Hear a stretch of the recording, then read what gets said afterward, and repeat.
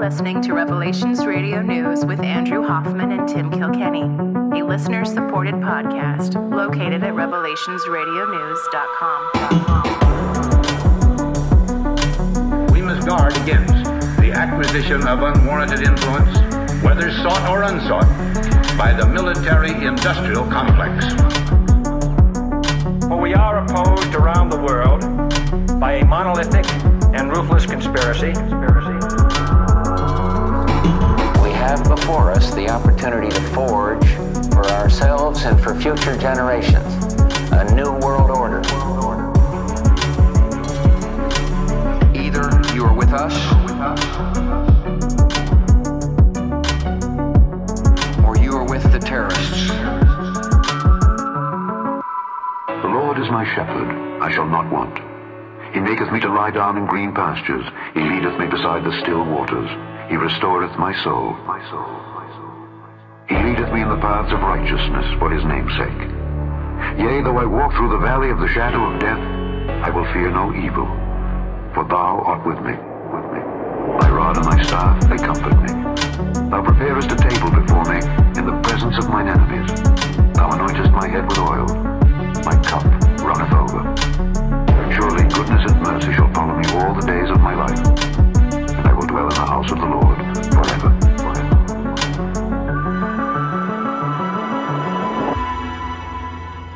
Podcasting to you from the center of Oklahoma, where today I have been sober for exactly 17 years. I am one of your hosts, and my name is Tim Kilkenny.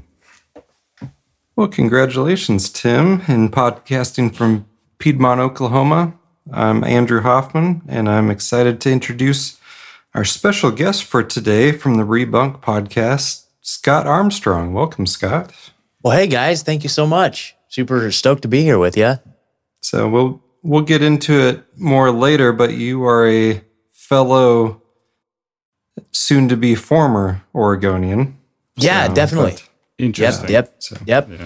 There's a lot of overlap. So congratulations on the 17 years. Also, that's phenomenal. Yeah. Thank you. I just hit 5 years back in December. Oh, you did? Yep. So I'm on the team. Very cool, man. That's awesome. Yeah. We got all kinds of fun stuff to talk about. Heck yeah.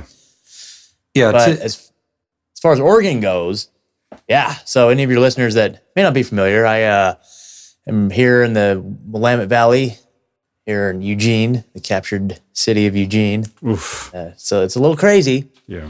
It's been a little crazy these days. And so happy to report that as of Friday evening, they lifted the mask mandate. Yes. And I haven't worn a mask in a long time. Like there's a few instances where it was like, you had to, just for whatever, anyway, whatever. I hate it's a very dark time in my life that I'll never get to take back, and I'm ashamed. But there were times where I like literally had to go into this place, and they required a mask. It's like mother. But anyway, yeah, I get that. But half the people are still wearing masks here. It's just insane. No, it's just Eugene is not all that close to Portland, but it might be. It's neck and neck as the most liberal city in Oregon. I would actually guess it's more, but no. Mm-hmm. More tie-dye, but yeah, a little more tie-dye, that's for sure. A little more of the classical, what I'm used to as a Northwest liberal, like crunchy granola. I like to get raw milk and eat my bathe in patchouli, and then get my organic vegetables from people I know their name. Like that's cool. That's all great stuff. I'm into that. It's amazing because as a result of all this, I got pretty involved in the Freedom Cell movement, and we were putting together meetups pretty regularly, and I feel like that's a pretty big demographic of the people that would come. It's just exactly what you described, which is great. It's just kind of funny because so I was in a band, right, up until September 2021, and we were doing great, man. Like, it's just amazing music, and it really saddens me. But there was one other member of the band who was kind of there in terms of being awake to what was going on, but the other ones were just absolutely not. And we came up with an album pretty early on in the pandemic, and let's see. And I was like, you guys, I could literally advertise this on the show and probably sell a bunch of albums. You know what I mean? And they're like, nope. They didn't want anything to do with the show. And then I'd always tell them about all the meetups that I was going to, and they would be like, are you going to go hang out with your neo-Nazi friends this weekend? I'm just like, oh my God. Literally, if you had any idea, it's like the people of the medical freedom movement, it's like moms and like hippies, dude. Like that's who it is. Yes. Like it's Eugene, Oregon. They're supposed to be hippies. Yeah. Come on. Yep. 100%. Yeah. But, well, let me, I don't think I've told you, Scott, how I ran across your work. Awesome. So let me set the scene for you. Sure. So I was doing a hike on the Eagle Creek Trail up to Wadham Lake. So this is Columbia Gorge. Eagle Creek Trail is my favorite hiking trail out there. Awesome. And so I'm burning through the podcasts, and I had not listened to that much Last American Vagabond, but I happened to listen to the one where he interviewed you the first time, about your job experience in Oregon. And so that's where I'm like, man, you would hit it off with Tim. You guys have a lot in common. And so recently heard you again when you interviewed Ryan Christian on your new podcast on Rebunked. And so that's what spurred it. But yeah, do you want to tell? So you're on the trail and then you hear this interview. Yeah. And I'm like that, this is someone I want to find out more about. And, I don't want to tell your story for you. So why don't you kind of talk about that part, and then you can go backwards or forwards, wherever you want to go from there. Yeah, sure. Well, man, that's awesome. Yeah, thank you. Like Ryan, I've kind of gotten to know him kind of behind the scenes a little bit. And as part of my soon-to-be ex-Oregonian status, I'm actually headed to Tennessee, just having to land on that for various different reasons. Sure. So I'm going to be in your guys' neck of the woods for sure. Sure. But, and then after that, I started realizing there's all these other people that I kind of know that are out in Tennessee, and Ryan's one of them. So like we've talked about, like we're going to get together and play music and stuff. So I'm pretty stoked about that. Like I have so much respect for Ryan and like what he's been doing. Like I don't think there's anybody in the business that's hitting it as hard as he is, and just day in and day out, just annihilating whatever the narrative is. And so big props, big respects. Anybody that's not listening to The Last American Vagabond, like that's, and especially like the sources too, like go to the, whatever video it is, sure, whatever topic, like he just puts all the sources. It's just such an invaluable resource. But anyway, so I guess it's almost worth going back a little bit and just kind of mentioning how I kind of got in this whole podcasting space. So there's like early on, and this leads into, how I ended up with Ryan and all that. But anyway, early on in the whole COVID thing, it would have been like probably just about this time, like, wow, happy like 2 years. Like, what was it, like 13th or something? They locked everything down. So yeah, Jeez. Actually, it might be a couple of days ago. 15th, it's real maybe, close give or take. Like we're just right there in it. Yeah. Anyway, so it was literally probably like April-ish. My buddy Ed and I were like, looking at each other like, man, this is insane. Like this is not. There's something bigger going on. You know what I mean? Like for me, it was when they shut down sports. Like they shut down all the sports, like basketball, football. The NBA, when that one shut down, that was like a marker. I was like, wait, what has happened? They shut down the NBA season? Like what? Yeah, that to me, that was like, oh man, this is the big one. And I'd kind of been into, all the conspiracies. I've been listening to like Sam Tripoli and those conspiracy guys and Higher Side Chats for years, you know what I mean? And so I was kind of like maybe somewhat tuned into what it was. But the funny thing is like Ed, he was kind of more tuned into the vaccine scene. He'd been involved with, medical freedom activism for a while. With his kid's mother, she kind of woke him up to that. So they were way into like, vaccine stuff way before any of this happened. So he kind of red-pilled me on a lot of that stuff. And we were like, man, we need to like at first the idea was to like make t-shirts. Like we were just going to make t-shirts. His idea was make a t-shirt called COVID 1984. We're one of a million other people that came up with that probably in the very beginning, right? You know what I mean? And so that was the plan. And then we both listened to a lot of podcasts and we're just like, dude, let's just start a podcast. All right. But of course, it's all that negative self-talk, all that self-doubt, like, oh yeah, there's already a million podcasts out there. Nah, can't do it. So, but we did. We just figured like, you know what, it's worth doing. So I had another friend, Megan, and the three of us got together and started a show called Truthzilla, the Truthzilla podcast. And man, so that actually, we got some traction real quick. We started networking with a lot of other podcasters and stuff. And meanwhile, all this time, I'm working in the addictions recovery field. I'm a certified drug and alcohol counselor. Nice. And that's pretty much been my career the last few years.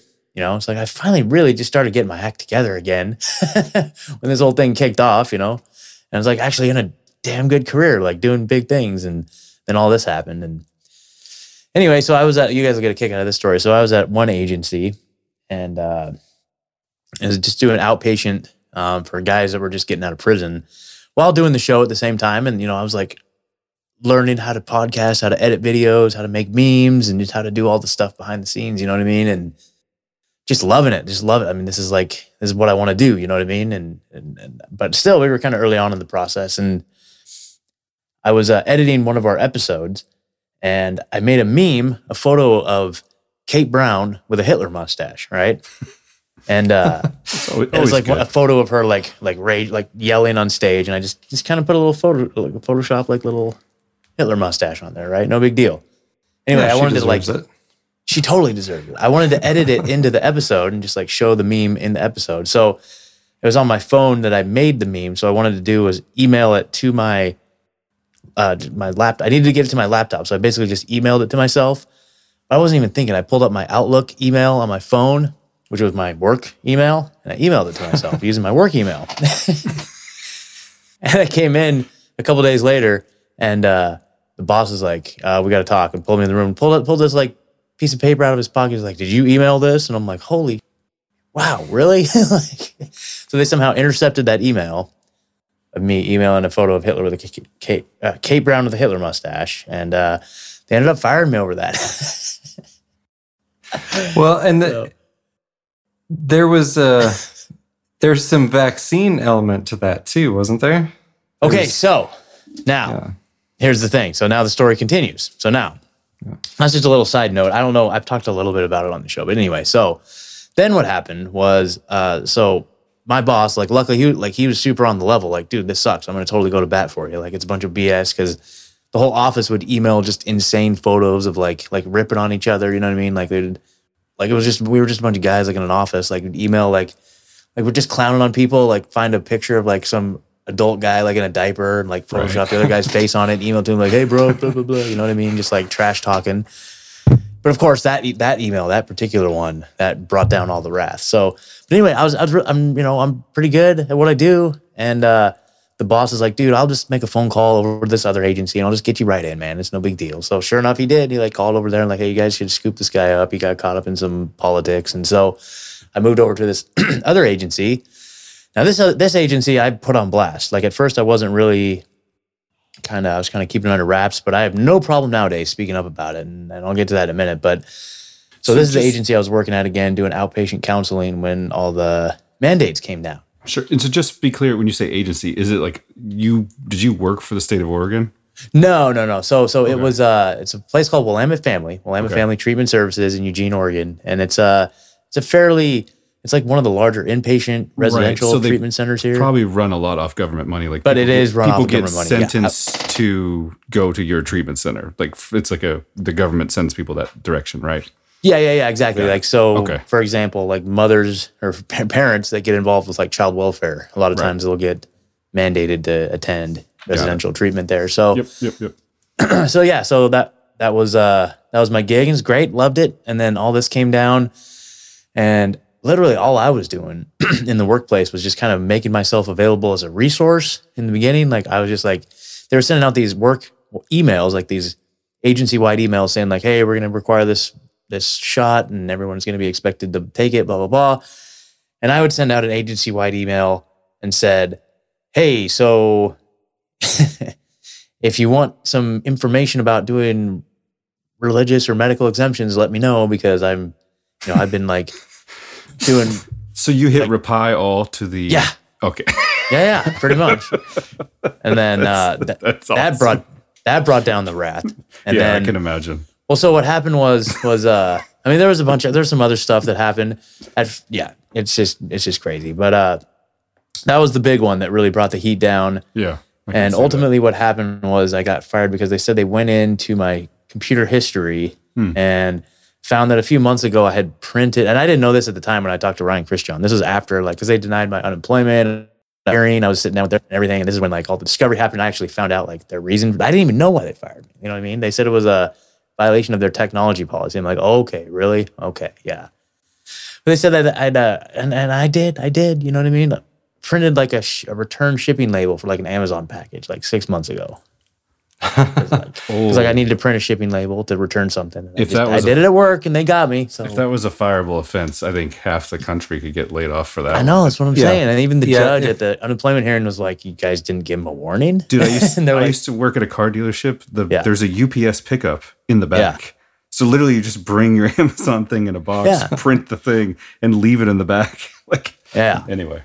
So that was their justification, and I get it. They said that I was like subversive and causing problems there, and like literally I was not being rude or kind of confrontational. I like literally just made myself. Well, I thought that in the back of my mind, I knew it was kind of like half ruffling some feathers and also half like maybe somebody would get some value out of it. And the funny thing is that I had a bunch of people call me and email me, other employees that were like, oh my God, I can't believe there's anybody else in this organization that feels the same way I do. I'm super scared. I don't want to do this. And I gave all kinds of people all kinds of resources and emails and links. And I've got like this whole, like, I was able to like aggregate all these like, you know, like, what is it? God, it's been a while since I've done this. What's the Frontline? Sure. America's Frontline Doctors. They have a bunch of good resources and some other like forums and stuff like that. So I was actually able to connect with some people, and like this one lady called, and she was just like in tears, just like, "Oh my God, I'm so scared." And I've been able to stay in touch with her, you know. And so I don't know. It's great. You're basically a thought criminal, and they got rid of you. You thought the wrong thoughts that you're not allowed to think, and you actually told other people, like the cardinal sin. You can't be spreading around these thoughts.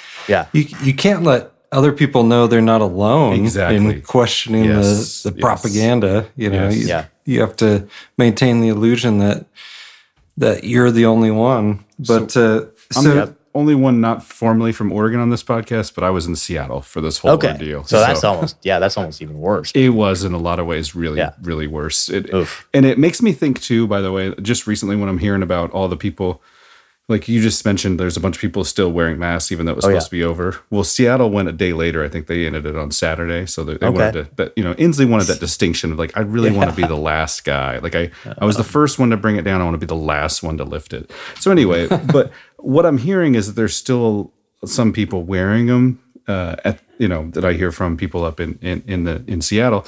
Those aren't the people I'm necessarily concerned about. I think I'm more concerned about all the people who are just like, I think since the governor says we're done today, I'll be done today. Right. Yeah. And they were the people who emailed you, right? They were the people who were just going to comply to go along. Probably, but I mean, I don't know. I feel like, they're kind of like indifferent, maybe leaning more towards, I'm just not leave too me sure alone. about this. I'll put on my mask and do whatever they tell me, but just leave me alone. And that, I think that group is a lot bigger the more I think about it than we were led to believe. It's just totally. They weren't allowed to be, you were vocal. I was somewhat vocal. Yeah. The other side was allowed to be as vocal as they want, but there was a ton stuck in the middle that were like, I just want you guys to stop freaking out on me. So Yeah, exactly. And I think that's the majority. Like in the beginning, it was like they were like bragging about the vaccine numbers. It was like 15%, 20%. And then that's when the real, then it started off with like the incentives, and then it started with the pressure and the shaming and then the coercion. And I feel like that I wasn't going to get it until they said that I could get a joint for free. And I was like, well, if that's the case, I mean, I can get high this afternoon. Yeah. Or a lap dance and all that fun stuff. Like, Exactly. So I feel like maybe that first 10 to 15% were like actually the legitimately diehard, like they're the ones with like, they're just waiting for the fourth booster now at this point. Yeah. Your January, February, March vaccine. Yep.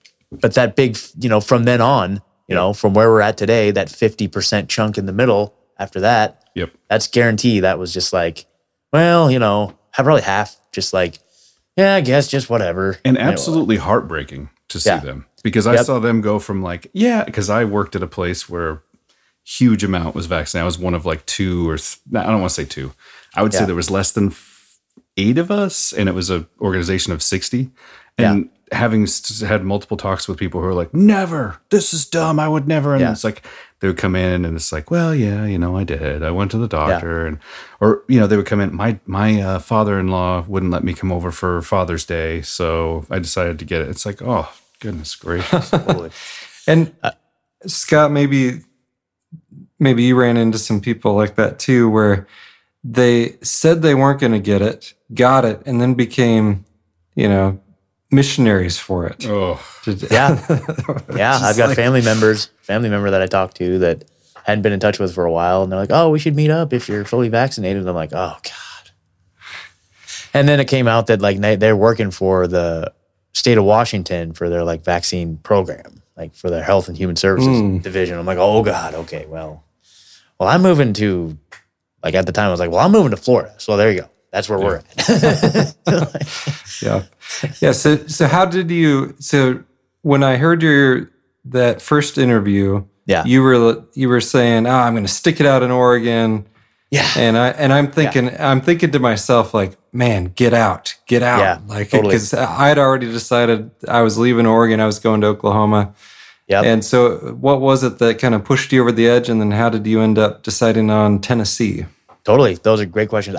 Before I go there, I just want to say, while I'm on the topic, and I always try to bring this up, just Willamette family, like I'm not going to let them get away with this. As an organization, as an inpatient residential treatment program, they were denying people access to the residential treatment program based on their vaccine status for a while. Good. Wow. Good. Yeah. We got heroin addicts and drunks that want to get better.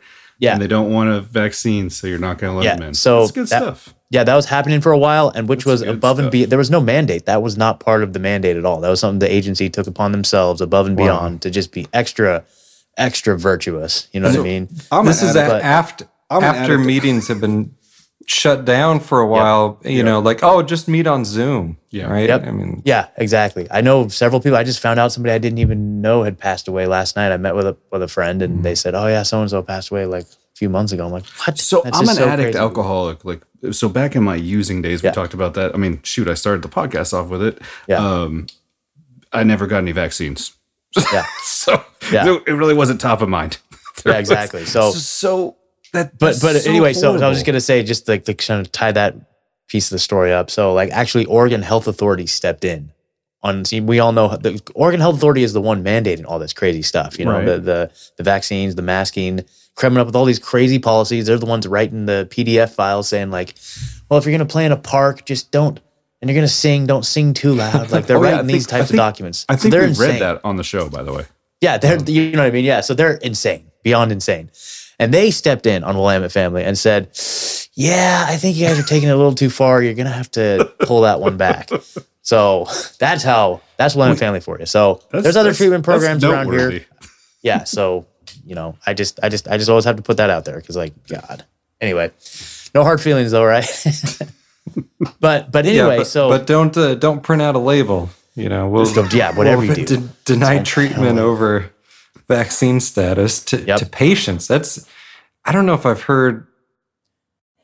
I mean, I've heard hospitals denying visitation abilities based on vaccine status, which is terrible. But yeah, that's next level. Bad. Yeah, that's pretty bad. So anyway, I've been wanting to get out of Oregon for a while. At the time of even that interview with Ryan, this would have been back in August 2021. I still have so many attachments here. I was still in the band.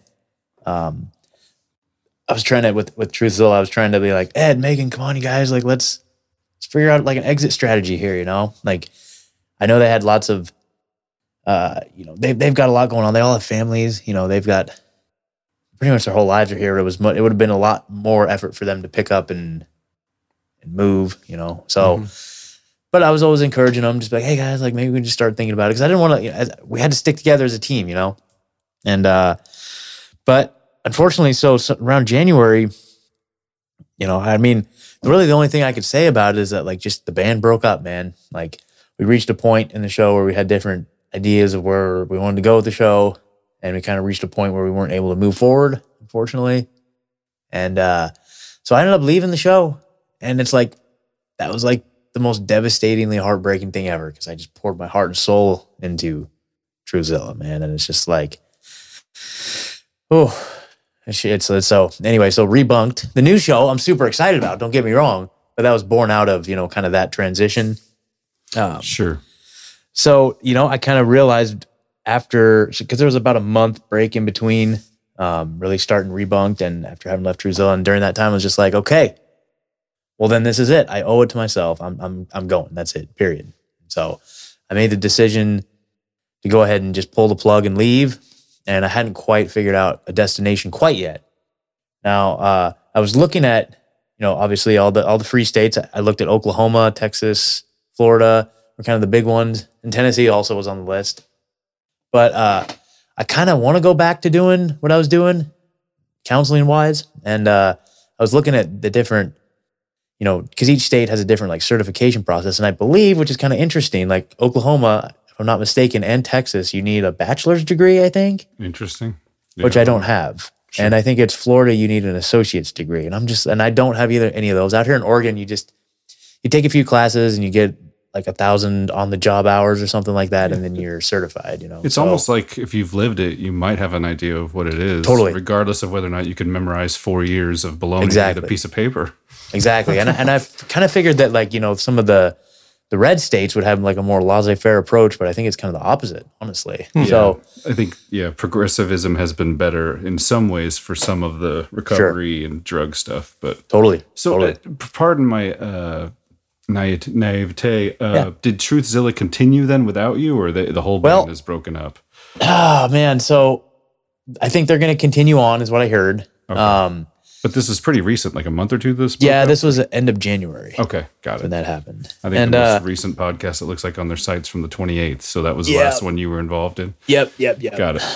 Yep. Okay. So I was doing most of the technical stuff, and so I kind of left it with them in terms of yeah. That's like if I left this podcast, Andrew couldn't continue. That would be our last episode. So it's not so much that we've gotten along for 12 years. It's just like we're both kind of necessary components to the operation.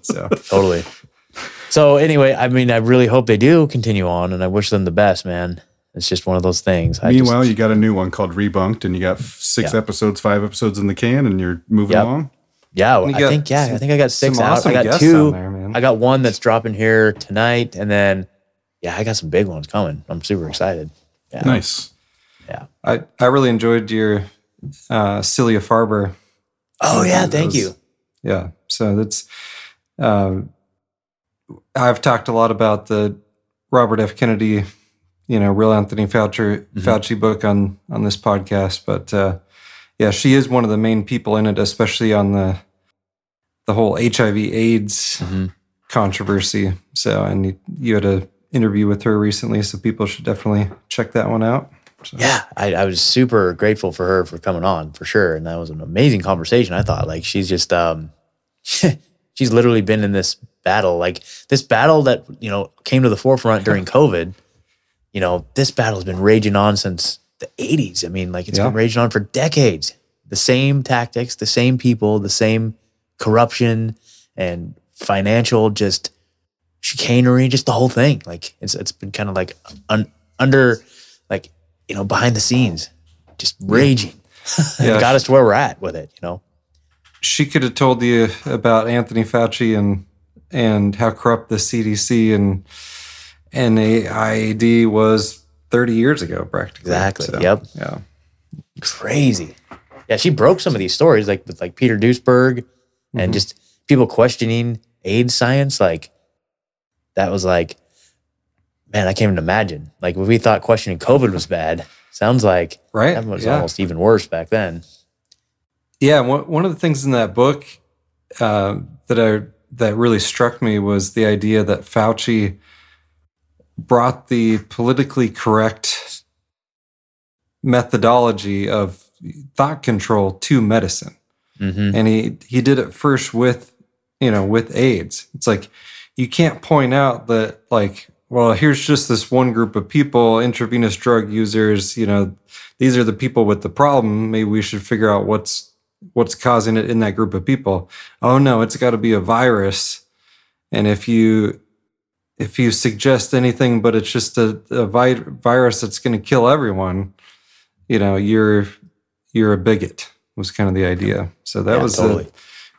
kind of genius on Fauci's part, and obviously has been taken to a whole new level now. But yeah, so jump back into it. So you're like, I'm leaving. So and where did Tennessee come up there? Well, so I think primarily it started with me just looking at the different states, policies like regarding the reciprocity for the certification. Like, it sounds like I could probably just take what I have and maybe take their test and then be certified. Like, honestly, it looks like. So I could go back to work pretty quickly.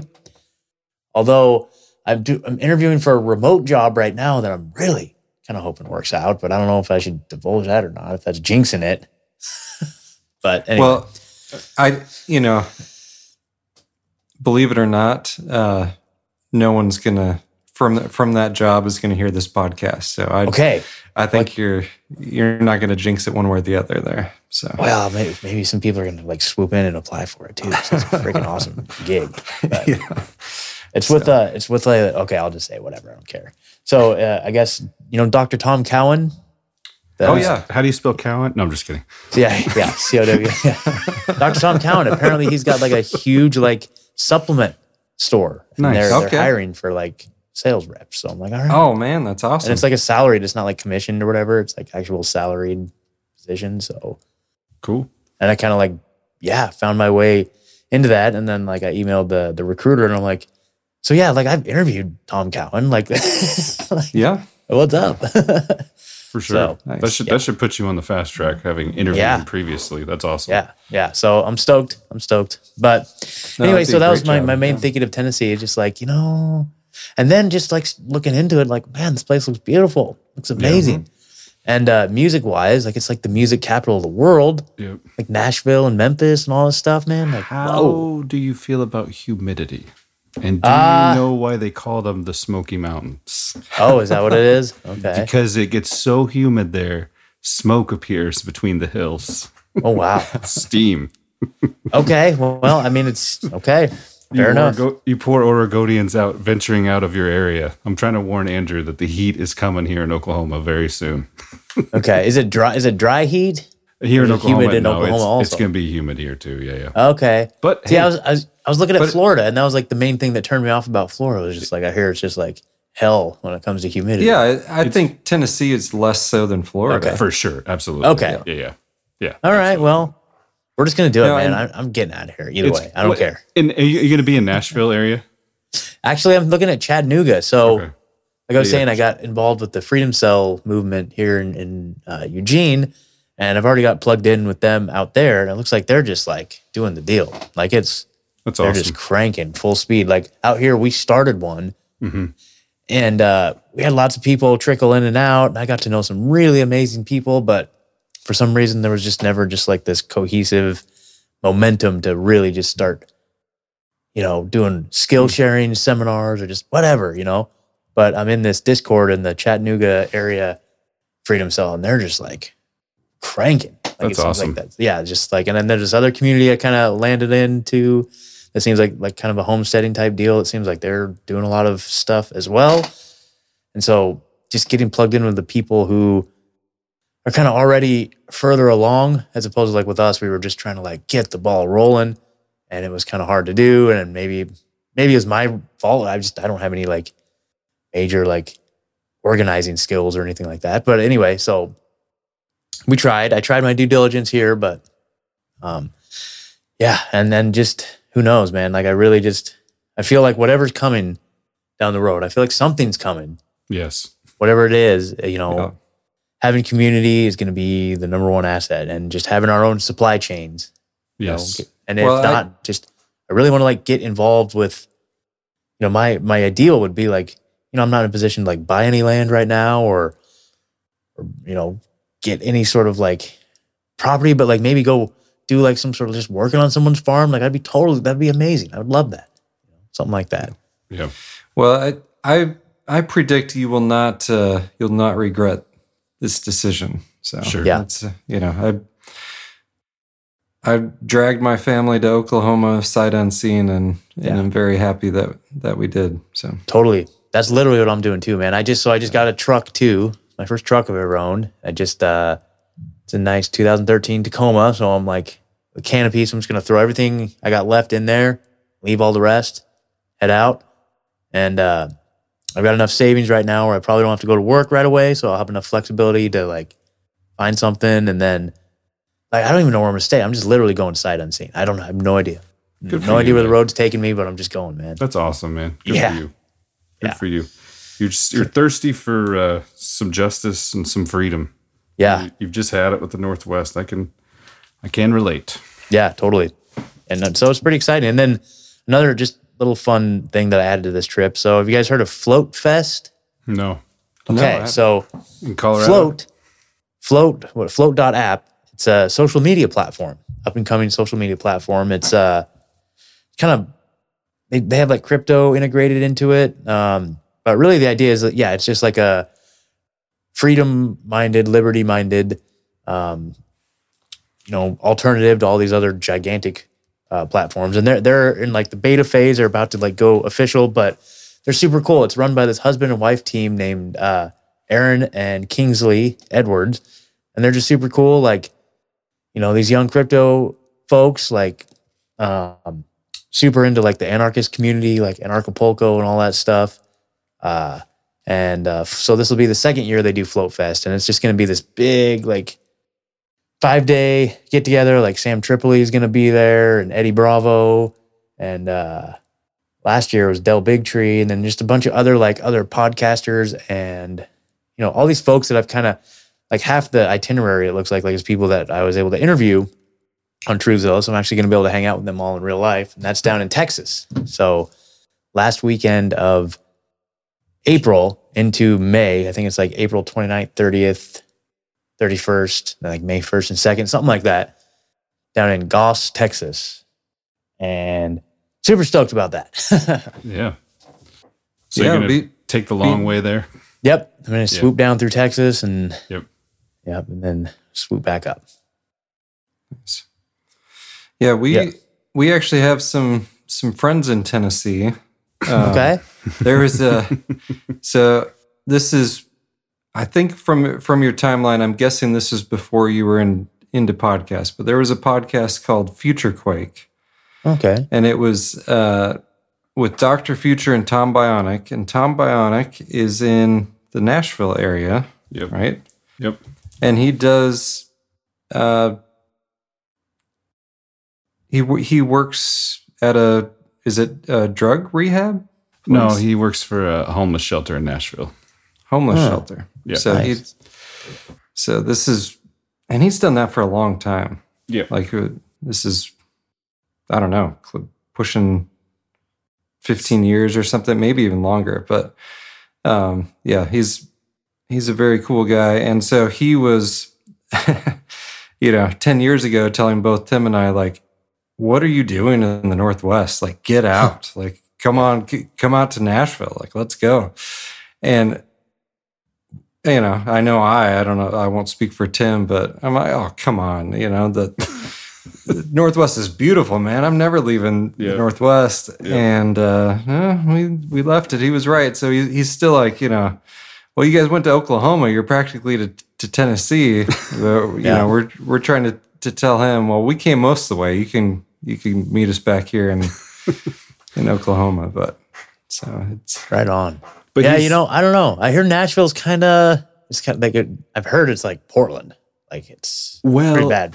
I don't know. I don't know. I haven't been there recently. So when we went to visit him in like 2013, I regret not buying a house there immediately. Like 2013 would have been that would have been the time, because it was just like the edgy areas were just starting to turn, and it was just like, anyway. But yeah, all the coffee shops are filled with the super long beards and the twisty mustaches and the long pour, coffees and all this other stuff. It's pretty hipstery. But I don't know. I don't think it's gone the way of Portland, but maybe it has. I don't know. Sure. And of course that's coming from somebody who lives in a free state. And so their idea of what like Portland actually is. Yes. Probably like, you can't really describe to people. And that's another thing too, by the way. Once you get there, I don't want you to like, I'm going to prepare you for something. Once you get there, nobody cares about Oregon. Nobody cares that Oregon was overtaken by a communist governor, or that Seattle was. Or they're just like, they look at you and you say, I just moved here. And they say, oh, where did you move from? And I say, Seattle. And they just look at me like, why in the world would you move here? Like, right there. Oh, yeah. Yeah. Because they don't know. People around here, because why would they know? Their life has pretty much been the same for the last year.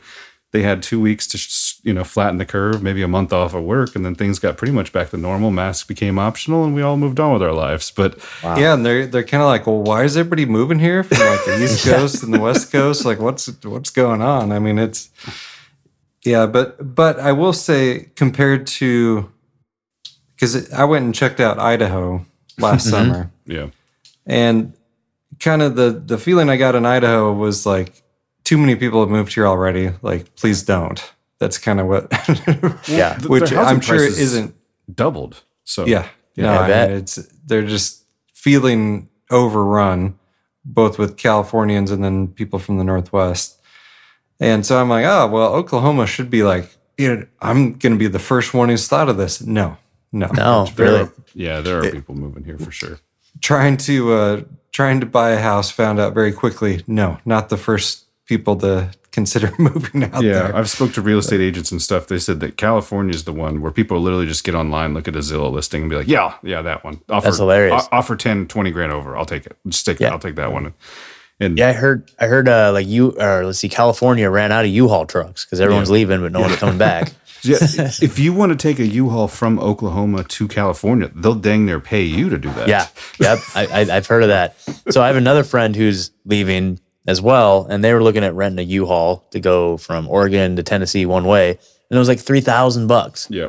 But if you were to take it and then drive it all the way back to Oregon, it would have been like $1,800 or something like that. like half the price. So they were thinking about doing that, driving the truck back, and then flying back out. That would be cheaper. Just get a pod. I recommend the pod. Oh, so the round trip was $1,800. Yeah, the round trip was like half the price because you bring the going truck one back. way. Yeah, because no one's driving them back. Everyone's leaving and no one's coming back. Yeah, that makes sense. I just this evening went with my family to a pizza place in Norman, which is where Oklahoma University is located. Go in there, and this Italian guy, it's like straight out of a movie. He looks like he's on The Sopranos, right? Like he's got his shirt open, he's got this gold chain hanging out. Hey, come on, welcome in. What's going on? He starts talking to us. And it's this pizza place that I went to when I was young. So I was just like, hey, how long have you owned this place? Blah, blah, blah. He's like, oh, I only owned it for 3 years, and I'm from Queens. And I was like, oh, what are you doing here? And he's like, oh, I can't take New York anymore, man. He's like, all my kids live there, and if you paid me $1 million, I would not move back there right now. I can't stand it. And I was like, wow, that's awesome. I'm glad that you're here. And he's like, yeah. And he's like, I moved down here 3 years ago. I was like, yeah, COVID really kind of made everybody. He's like, I knew before COVID that New York was going down the tubes. So I moved to Florida. And when I got there, I said, hey, everybody from New York is down here. He's like, I tried to leave all you people. So I found a friend and I moved to Oklahoma City. We bought some pizza places, but it was awesome talking to him. But it just helps you feel, because we ostracize ourselves from work. Some of us send mass emails about how to opt out of vaccine mandates.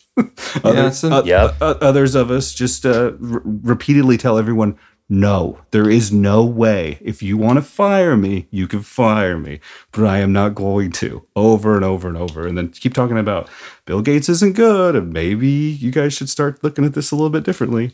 But either way, we feel like we've done something kind of against the grain, but it's nice to like move somewhere to make the effort to hear about somebody like yourself, to meet the pizza guy and realize, you know what, there is a lot of people who are not just that was the worst part about the whole vaccine mandates. It's like, well, there's a lot of vaccine hesitant out there. I was like, well, who is that? Because that ain't me. I'm not hesitant at all. I already have my answer. Yeah. So, but it's just good to meet people like yourself and the pizza guy and everybody else that, there are Americans who care about America and care about just good freedom and being, free in a free country and being able to not stick government mandated chemicals into our bodies. Absolutely. Yeah. I mean, it seems pretty basic to me. Yeah. One of my favorite sayings, we were at a demonstration up in Salem, and this guy was like, we were marching. I think this is the one we were marching to Kate Brown's house from the Capitol. That was pretty cool. You were in that one? What's that? You were in that one? Yeah. That's pretty cool. Were you there too? No, I wasn't there, but okay. I sure did kind of keep track of that one. That was cool. Yeah, it was fun. Of course, it was like the governor's mansion. She was probably somewhere else, like definitely not there. But still, I was rooting for you guys. But yeah, it was fun. There was this guy with a megaphone marching with us, and he was just yelling on the megaphone. What part of freedom don't you understand? Yeah. And I was like, dude, that's it right there.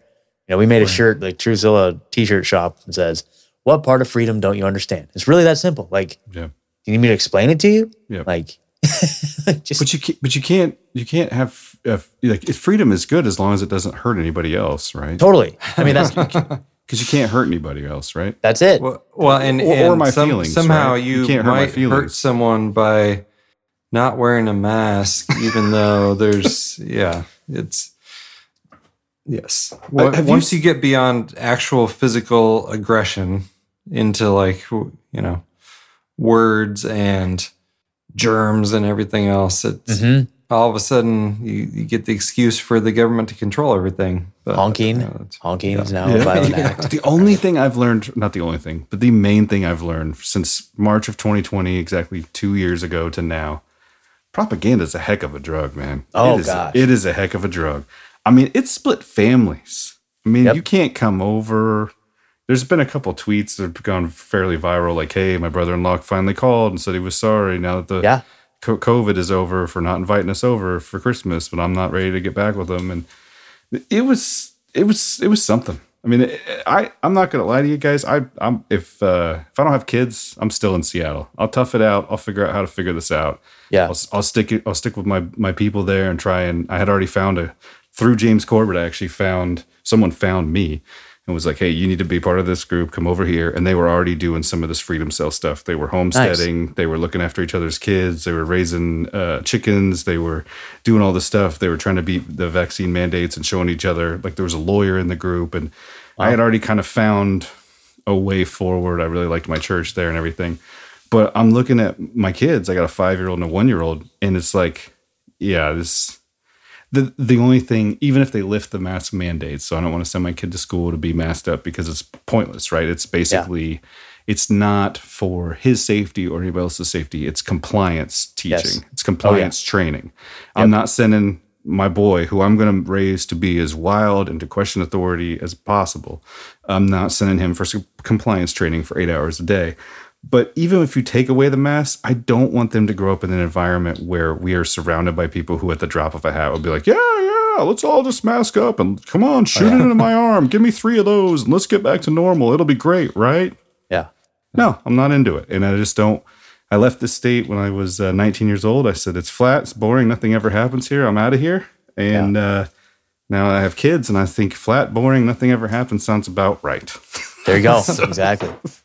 Man. And I think just another thing that's just been exposed is just the whole public school system in general. Like, there's been people that have been speaking out and rallying against that for a long time. And like, now it's become pretty mainstream. Like the whole psyop of like, oh yeah, homeschool kids are just going to be weird and whatever. You know what I mean? And it's like, just here in Oregon, like there's you're speaking to one, you got an Oregon homeschooled kid right on the other end of this line here. There you go. Awesome. I was one of the weird ones there. Exactly. You see, you turned out great. You turned out very principled and it's amazing. Yeah. But like, I think we're entering a new paradigm where now people are like just out of necessity finding these alternative solutions that maybe we should have been looking at this whole time, like the pod learning. There's this lady we interviewed. I can't remember her name. It's one of the Truezilla episodes, but she had started something called the Roots Outdoor School down in Medford. Oh, yeah. It's like a whole outdoor schooling program, Yep. Kids get dirty and play in the dirt and stuff. Yeah. Yes. So that sort of stuff, like who knows if any of that would have been born out of. And then Ed, and like his kids, he talks about it openly on the show, but they found a schooling place of a bunch of teachers who left the public school system and started their own thing. Like it was through a church, I believe. But yeah, so his kids, 4 and 5 years old, like no masks, period. All these alternative institutions are popping up when it comes to that, because it's just, you turn on the news and it's just like, it's just insane, like what's happening in schools these days. And it's just, the kids are just under attack, man. Yeah. Like it's just scary. And how that's become like acceptable, and like you're an intolerant bigot if you're not on that same level. Like this, just mind-boggling. Here's what really, really got me. So Andrew, for some reason, decides we're leaving, or he's leaving, and he just starts texting me like, "Tim, you got to come with us. Tim, you got to come with us. Tim, and I'm from here, like my family's here and everything, so it does make sense. And he just keeps bothering me. And as I'm kind of going through all the motions and sorting this through in my head and praying about it, doing all this stuff, one of the things that continued to drive me over the edge every single day is I would drive my boy to school. And when I was driving to school, we drove to a private school because I'm not sending my kids to any public school of any kind, period. I'm a public school graduate somewhat, and I don't recommend it at all. Yeah, much less, yeah. And we're both addicts. Oh, no, I'm just kidding. Yeah, see, there you go.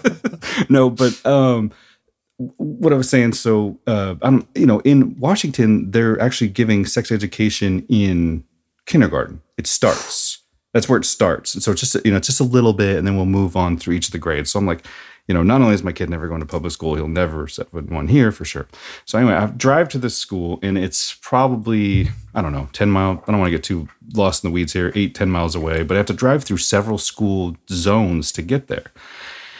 And it's raining because it's Seattle. So outdoors, it's 40 to 50 degrees, and it's raining, and it's gray. Okay. And outdoors, I go through 2 elementary schools to get there, and all of the kids are outside and they're fully masked up. Oh, geez. and all the kids in the crosswalk are fully masked up, and all the kids walking from the car to the school are fully masked up.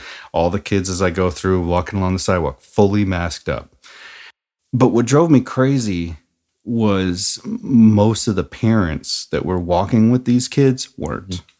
Mm-hmm. And that there's not a few things. There's actually a lot of things that make me angry. That one in particular really boils my blood because I wear it as a badge of honor. I think when I wasn't there, my son may have donned a mask once, and he was like, would never like. He's 5. He's not going to keep it on. Like, it's like literally like, no, I'm not keeping this on. So I wore it as a badge of honor. Like, yeah, he's not going to wear a mask. I would do it. Like, I had to do it for work because that's just the way I was making money for the family. And it's too dang expensive in Seattle to not have a job during COVID. Yeah. And so I did it for all these other reasons. And some of them I regret, some of them I don't. Some of them were just trying to get by. But never once, I went into stores fully just, I may have a mask on if I have to get food for the family, but he's not going to wear one. And it just blew my mind that there was parents that were like not wearing them and putting them on their kids and then sending them off. It's like, what is wrong with you? You know what that is, though, right? Feel safer because they're masked up?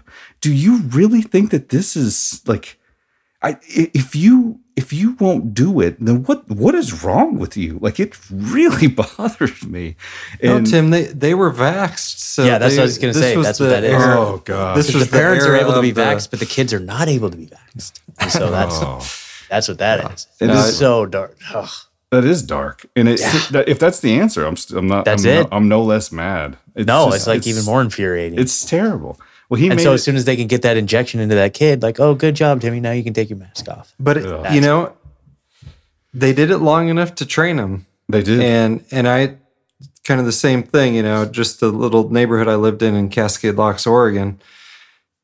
Driving down there, I see the kids get off the bus, and they're walking home in the pouring rain with masks on. Yep. Not one of them ripped that mask off, even though they're walking most of them by themselves. It's oh man, they're broken. Close to an elementary school, and I would watch that too. They would walk home with them on. Yep, same thing. I see that here all the time.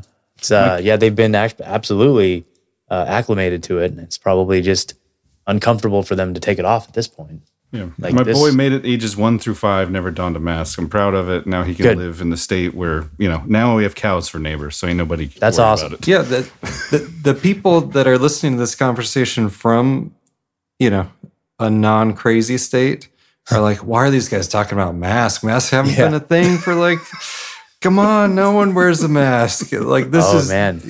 Just enjoy it. Once you get, depending on which way you head out of Oregon there, once you get past Hood River and even pretty much past the Dalles, if you're on I-84, that's where you hit the edge of the mask land. Mm-hmm. And then it's like, after that, forget it.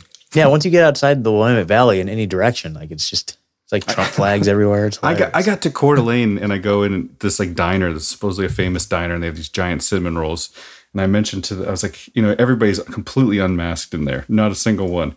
Yeah. And I mentioned to this guy standing at the front, I'm assuming he's probably the owner, his pictures on everything. And I says, this is great to have no mask and everything. He goes, where are you from? And he goes, I'm from Seattle. He goes, I was from Seattle once. Welcome to free Idaho. And he's like, welcome to the rest of the country. That was it. Oh, gosh. Yeah, I can't wait. Can't wait. It's going to be great. Yeah, you got your route picked out for your I'm not 100% on that, honestly. I think I might go swing up through Portland. I told Adam from Deborah Gets Red Pilled. Are you familiar with that show? No. I just was listening before we started to part of that conversation. Yeah, I had him on. He's a great guy, man. He started his show where basically he brought his his mother-in-law, Deborah, who's fantastic. She's a great sport, but she's like this super blue-pilled, CNN. She loves CNN and lives in San Francisco and just like triple vaccinated, all this stuff. Anyway, he brings her on the show and he brings on experts on like all the things, like child trafficking and flat earth and like just red pills out of her. So funny. So it's a great show, fantastic show. One of the best shows I've ever come across. But anyway, he's become a friend of mine and he lives up in Portland. So told him I'd probably swing up there because he just got some property a little bit outside of Portland. And so he wants to show it to me and then I'll probably head out from there. So yeah, I think 84, heading out on 84. Yeah. Go that route. I gotta say, you guys, Eastern Oregon. Eastern Oregon. Yeah, I don't know. There's better places. It's not a great place. Well, there is, and so I took I-84 pretty much as far out as you can take it, but this was December, so okay. And I happened to time it where it was like record warm temperatures, like we had no weather issues whatsoever. So super thankful for that. Yeah. But if you're going in a little warmer time looking for scenery, the part of Oregon you drive through on I-84 and the part of Idaho you drive through on I-84, not the best. Definitely yeah, that's what I hear. And I've made that road. I've made that drive. I've been out to Baker City. Did a nice trip out to Baker City. So yeah, I know what that's it doesn't get better past Baker City. Yeah. Okay. Fair enough. Yeah. Nice to say. I'm not saying you shouldn't go that way. Just totally. It's totally. Yeah, man. Yeah, that Baker City trip. That was So this is just a comment on the state of like. It's an interesting story. Just the state of just drug policy in general. Sure. So I was working as a peer support for the drug court program here in Lane County. So. Peer support's like the best job ever. Like I kind of want to just go back to doing that if I end up back in the recovery field. Not as much paperwork as a counselor, and you just literally just like a recovery like coach, basically. Like you take guys to meetings and you like take them on errands if they go to doctor's appointments. It's the coolest job ever. Anyway, so this one guy got a bed at a treatment center in Baker City, and from Eugene, and so. Basically, you get clients a bus ticket, and there was a changeover in Portland at the Portland bus station, but we lost a lot of clients there. Like they'd take off and go get high and never come back. So yeah, downtown Portland transfer for a drug addict, maybe not the best spot. Yeah, exactly. Like sometimes it was appropriate, but sometimes it wasn't. And so this particular client, they had me actually drive him, rented me a car, drove from Eugene. We left at about 7 a.m, and I was going to get to Baker City. I figured by like 4 p.m, something like that. And then we're going to get me a hotel. I'd stay overnight and drive back the next day. And so his drug of choice was fentanyl. And got him all the way to Baker City, about 4 p.m, drove all day. And got him there, checked him in, dropped him off. And I said, look, man, if you feel like leaving, just call me before, we'll chat about it. Just hang tight. Now, in this part of the country, Eastern Oregon, there's no cell service. So we'd even had to stop at like a Safeway just to get Wi-Fi service for the last little bit of map direction to get to the treatment center. So anyway, I dropped him off, said, all right, man, take care. Call me if you need anything. See you later. See you when you're out. And I left and I drove. I was going to come back through Bend. I was even looking, and I was going to do like a big chunk of driving. So it was about 8 o'clock at night. By the time I got to Bend, I saw there was like a meeting there at like 9 I was going to go to, or 8:30 or something like that. Had my whole night planned. I had a hotel reservation in Bend. And when I got to Prineville, like I finally got cell phone reception and my whole phone started blowing up again, like bing, bing, bing, bing. I'm like, what the heck? And it was my boss, like the drug court people, like they just been calling me for like the last several hours, and they were like, dude, we have a big problem. I'm like, what's that? Apparently that treatment center was not equipped to detox people from fentanyl. And so they were kicking them out, like literally on the streets. Like they were like, sorry, there's nothing we can do for you. And I'm like, what? And like literally they won't take him to a hospital. Like there's no hospitals. Like they can't do anything for him. Like you're gonna have to go get him. I'm like, what? So I'd driven another 4 hours at this point, you know. So quick time out.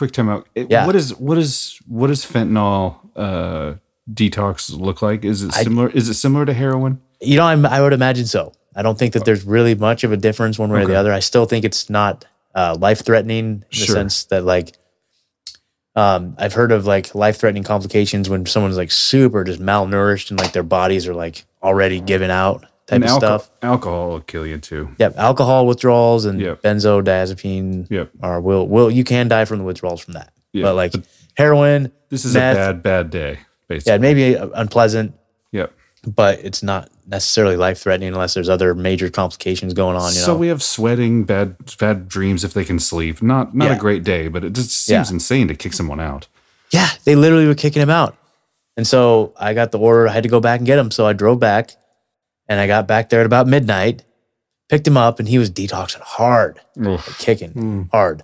And really the only thing I could do, like there was nothing else I could do. Like they just had me driving back and dropped him off at his place so that he could go get high. Like that was it. So then picked him up at midnight, drove all the way back to Eugene.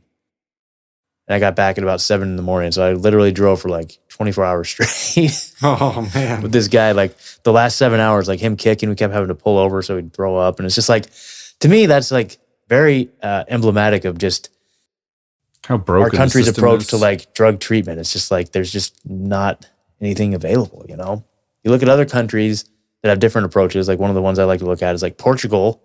Sure. You know, they decriminalized it to the point where it's not like a criminal offense. You're going to go to jail the rest of your life. Like it's just like, here, we're going to give you some help or some sort of thing, you know? So I like that approach, honestly. And they did decriminalize drugs here in Oregon, but they didn't, like the plan doesn't work if you don't like then go and like provide services for these people. They just basically decriminalized it and said, now we're just not going to arrest people. So what you're saying is basically if you run your entire state into the ground and then decriminalize drugs, not necessarily the best route? Probably not. But I think it's like a twofold approach, right? You make it not a police matter, but like a social matter. And you know what I mean? Maybe that's not the right approach either. But I've heard anecdotally, like in places where they've actually done it, like the Netherlands and Portugal, like there's actually huge like improvements, and we're all just like crime and addiction and death and HIV, and now I'm questioning the whole HIV thing. But anyway, well, the problem too, if you decide, okay, we're Portland, we'll do this. Well, now you've put out a flashing light to anyone who's like, well, exactly.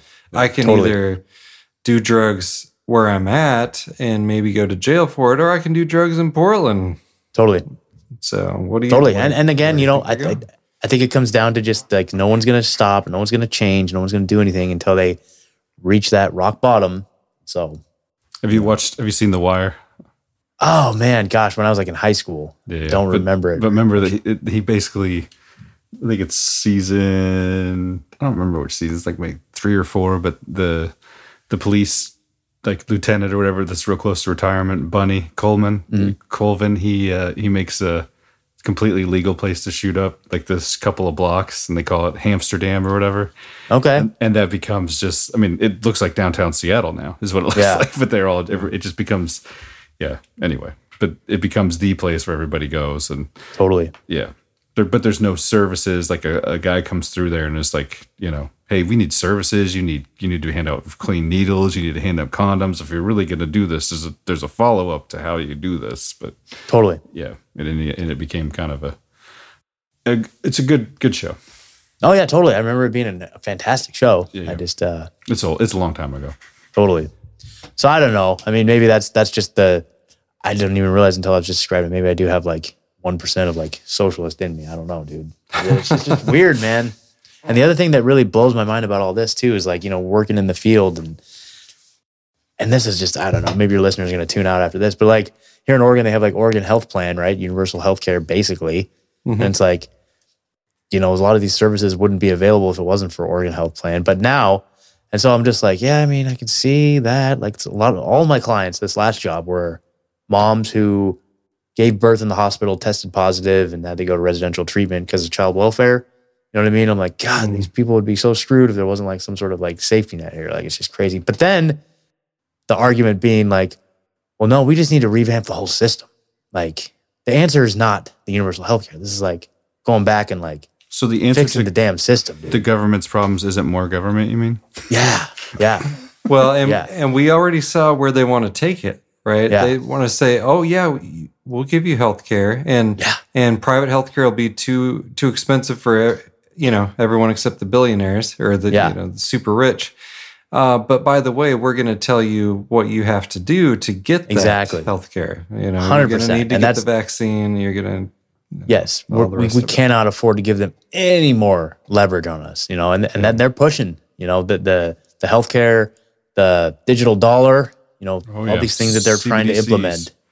Well, something that my wife has been really fired up about ever since this started, and I think that you may have actually seen and can kind of shed some light on, is just the enormous amount of people who were probably on the edge of not being able to make it, and who had been working their butts off, and then COVID hits and they're locked away. Like, I couldn't, I don't know if you're single or married or what your status is, but I couldn't imagine being single during this whole thing. You're locked away for months at a time. How do you go on dates? How do you do these things? And people just turn to drugs and alcohol.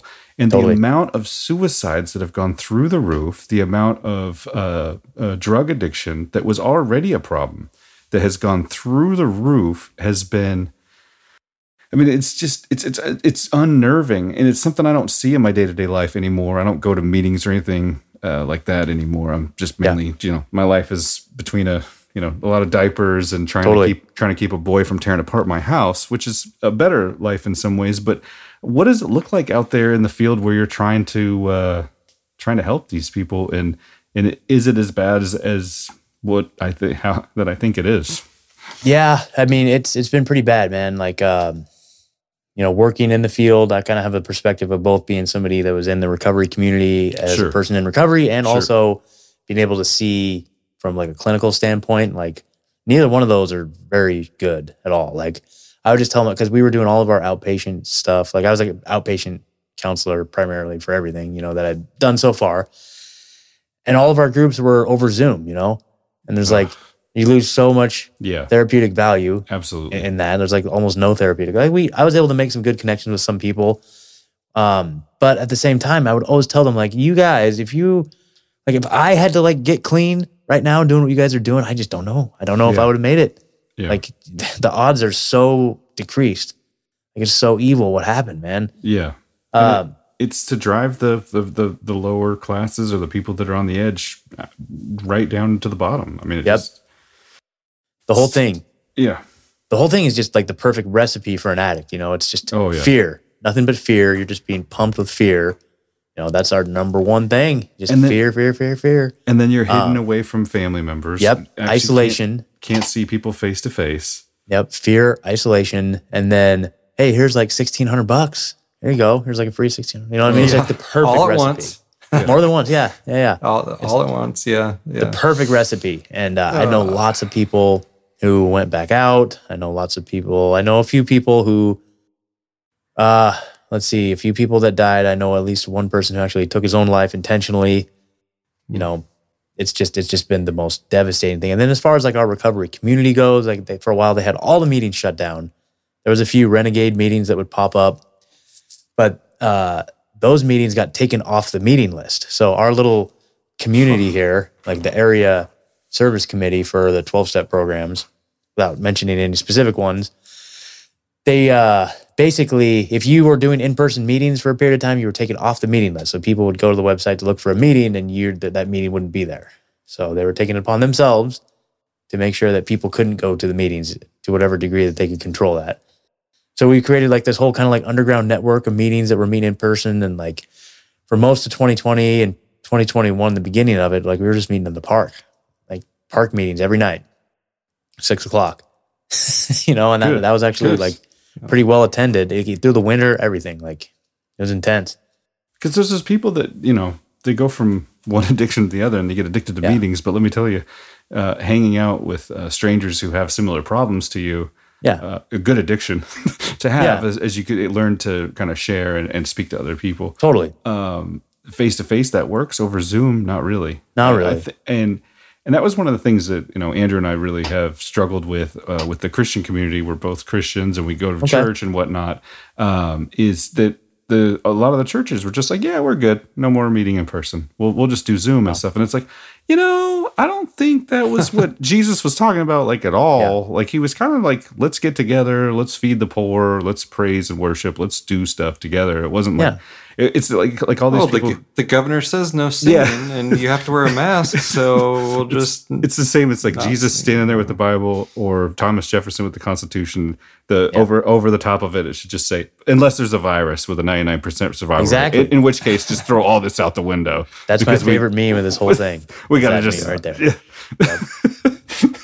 Yeah, I think it's the Ben Franklin where he's sitting there writing, and Thomas Jefferson says, but if there's a virus with a 99% survival rate, then just throw all this out the window, right? Of course. Totally. Yeah. Same for Jesus, right? Jesus is like, no more meeting in person if there's like this really bad virus. I know I healed the sick, but sometimes you got to stay home. Totally. And that's been a frustration for us.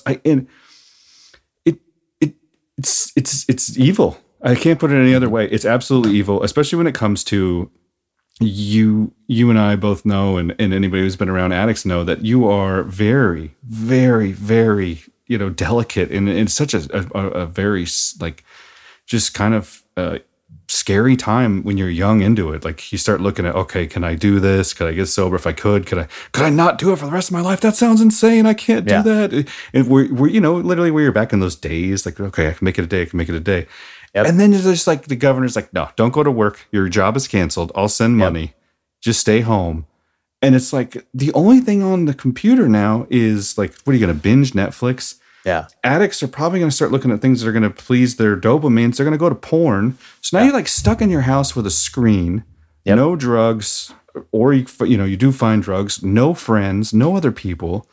Just insidious, absolutely insidious. And it took out a good portion of the population that they never had to worry about as, becoming part of an uprising or whatever. And now it's made the areas that were already on the cusp of being bad, Seattle, Portland, Los Angeles, it's just insane. I mean, it's pushed everybody so over the edge. And the suicide numbers, I'm a veteran, the veteran suicide numbers have gone through the roof. Oh, yeah. I mean, it's just, you can't take people away from other people. And it gets all the way down to like, hey, you're not invited over for Christmas. It's like, what? I come over for Christmas every year. Yeah, but you're not vaxxed. And, I don't want you to kill grandma. Or, I don't want to hold your baby because I could give her this deadly disease. And people need other people, especially it's like we were designed to be around other human beings. Yeah. And when you take that away and it becomes the screen, like we all just plug into the screen, we plug into the matrix and talk to each other on the screen. And, it's okay. You have social networks to be social on. That is not healthy. And that was sad in Seattle. I watched kids I lived on the block with get fat, like regular cool kids, just normal, like athletic kids get fat because they're just sitting at home. They're told to sit home, be afraid, put on a mask, play video games, look at Netflix, eat food. It's so insidious. And that's healthy. Yeah, they're the virtuous ones by staying at home. Right. So I'm super encouraged by you talking about these freedom cells and just getting out to be around other people. Totally, it's huge. Yeah, if anybody's curious about that, kind of my spiel on that is you go to Freedom Cells, plural freedomcells.org, and you look in your community there. If there isn't a freedom cell, you should start one, and just start. If you build it, they will come. People will gravitate towards it. And that was kind of my experience. What was the website again? I'll put it in the show notes. It's freedomcells.org. They're started by Derek Brose and John Bush, two of my favorite people. Awesome. But have you, have you guys ever heard of, it's called Biderman's Chart of Coercion? Have you ever seen that? Mm-mm. Okay, it's a good one to look up. So check it. It's like BIDERMAN, Biderman's Chart of Coercion. And it's basically a tool designed to demonstrate and explain the coercive methods of stress manipulation used to torture prisoners of war. Oh, I did look at this. I actually read this. I read this to Andrew a couple shows ago. Okay, good. So it's like they know exactly what they're doing. Like you're using the playbook almost. Yeah. Like it's like for anybody listening, it's like isolation.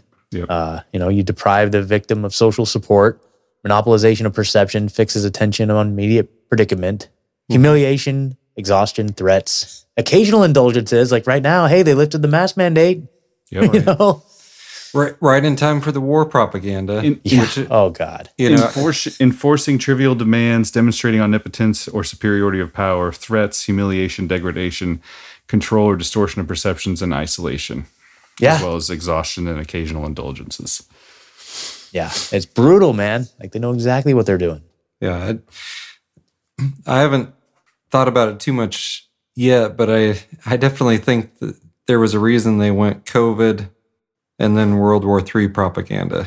There's, you're afraid of one thing to too afraid of another, and then they give you the common enemy to hate. Like, it's like 1984, you're 2 minutes of hate or whatever every day. And now it's, show the evil Putin or what have you. But Well, I think that COVID kind of, they were able to, I think they were able to test out a lot of the kinks or figure out, what works, what doesn't work, and also kind of lay the ground, the infrastructure for this digital ID stuff. Like it's all about the digital ID. It's all about the, digital dollar, social credit score. I feel like that's where we're being driven towards. Mm-hmm. And some of these, like all these sanctions and things that are like we saw a little bit with Canada, like seizing bank accounts, with Russia, with all of the financial. Like pulling them off of like the SWIFT system, which is like, just some big bank communication tool, like basically like inching towards the solution. Like we're in the problem phase of the problem reaction solution paradigm, where eventually we're going to get to the point where they're going to present to us on a silver platter, hey, we can fix all these problems with a digital dollar, and you just use your little tracking app, The last 30 days have been quite the window into the liberal dystopia that they want for us, right? We have, hey, here's Patreon, you can donate to this. Ooh, or what was it? GoFundMe. Yeah. Ooh, but not to those things you can't donate. So we're going to take your money and then, you guys donated to the wrong thing. Ooh, we're going to shut off your bank account. And hey, Elon, there's all those Teslas in Russia. You can go ahead and shut them off, right?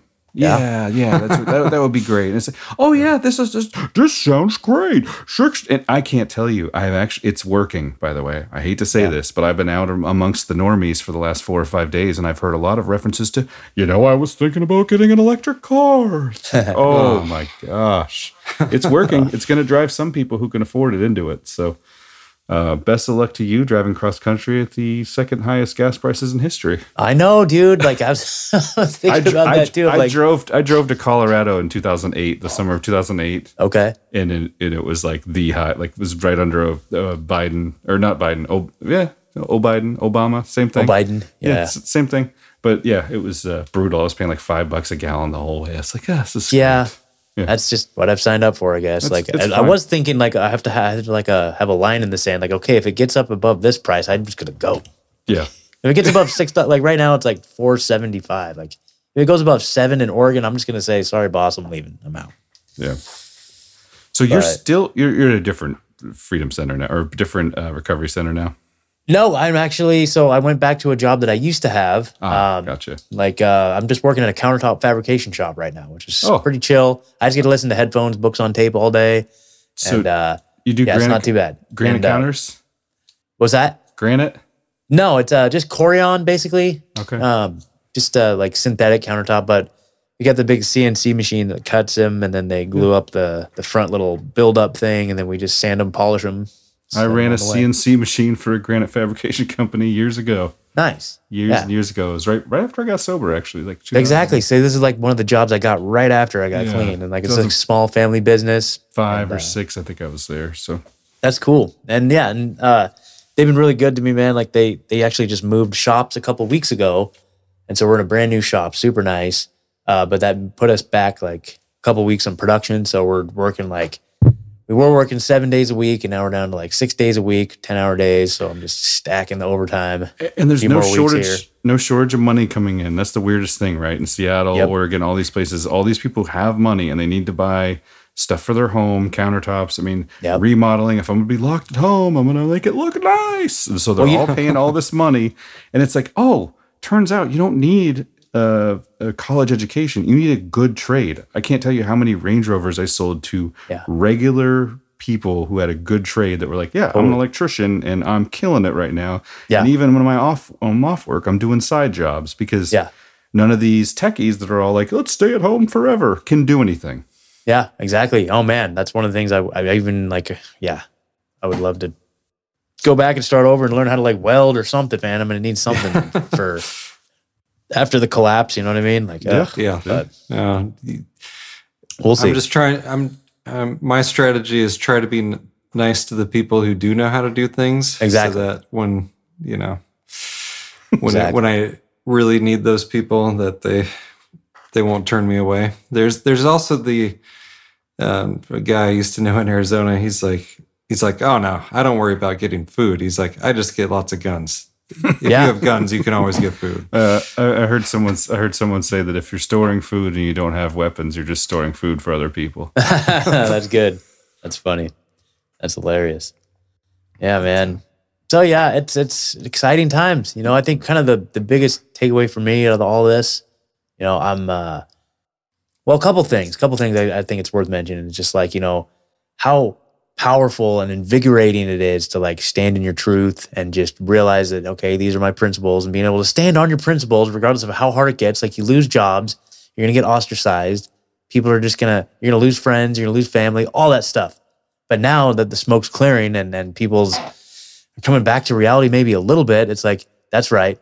You know, I didn't change, man. Like I'm still standing here very flat-footed right where I always was. And that's very, very empowering. Had I chickened in or capitulated or anything like that, that would be a horrible thing to have to live with. So really proud of sticking my ground and like sticking to my principles and convictions. Like, that's huge. You know, all of us, and you guys too, like putting your money where your mouth is, like voting with your feet, like saying, that's it. No, I'm not doing this. You know, it's good to live like a principled life. And you know, now this just reinforces it even more. So we will be the ones who will kind of be there to, you know, re-energize this new world, you know, for the better. And I saw, I think it was pretty recently, United Airlines started hiring back the unvaxxed. You know, there's been quite a bit of that, of like, at least social media wise, of people saying, oh yeah, you know, my job that fired me for not getting the vax called me and asked if I wanted it back. I told them no. You know? Yeah. It's like, I had a flight attendant lived across the street from me at my old house. She had been there for 23 years, and she just made the cutoff for people that were getting laid off when COVID first started. They were laying off anyone who hadn't been there for over 22 years. Oh, wow. Oof. And that was beginning of COVID. Then after COVID, they brought them all back, and then they basically put the vaccine mandate down and then sent them all home that wouldn't take it. So it's, you know, and it's also one of the worst airlines. Like, what good ever came out of Chicago? I'm just kidding. Somebody's probably from Chicago. I'm sorry. Oh, that's funny. Yeah, man. And I guess there's something to be mentioned too. You know, like I did have a friend reach out to me recently that basically said the same thing. And I've been hearing this a lot lately, you know. I was kind of pondering it on a recent episode. I think it's one of the ones I haven't even put out yet. But anyway, kind of just the notion that it's weird. Like, a lot of people are having the same experience where people before are reaching out and being like, hey, man, I'm sorry, this and that. And the person who reached out to me, I was very close friends with this person, extremely close. Our birthdays were 1 day apart, like same year and everything. And so we would always like, you know, we were like birthday buddies. We'd always do these like awesome like trips like on our birthday and stuff. And but like just kind of went our separate ways during this whole thing. It wasn't like we ever got in a fight. It's just I'd never heard from them. You know what I mean? Anyway, just reached back out and said, hey, look, you know, I've been thinking a lot. And I'm just really sorry that I let all our differences come between us. And I thought the way that was phrased was perfect. It's like, they don't have to like capitulate. They don't have to like go against their values. All they have to say is just like, you know, I'm sorry I let our differences come between us. And it got me thinking, like, is there anywhere in my life where it's like, okay, maybe I let my differences come between whatever. But bottom line is like, I don't need to apologize or change my view or my stance or anything, but just realizing that we can just go back to the way it was before. We can have our differences and it's okay. We don't need to let our differences define us, and we don't need to let that be the thing that divides us. Like, and then having grace for people and allowing them to, when they do come in that, you know, maybe it's not even an apology. It's just like, hey, like, let's just put our differences aside. Like, that's great. I love it. And we ended up going out last night, had coffee, and Al, you know what it was? It was their 5 years. They celebrated 5 years last night. So nice. We went and got coffee and then went to a meeting, and it was great. Super cool. Yeah, and I think on the interpersonal level, that's absolutely correct. You know, we need to kind of forgive and forget. On the political level, we need to never forget. Totally. Never forget what they wanted to do to us, because they still want to do it to us. They're still working towards that. And just because they lift this mandate or that mandate, until it's written into definitive law that they can never decide to violate, that they can never do it again. There's never that option. Yeah. Then the political part of it's not over.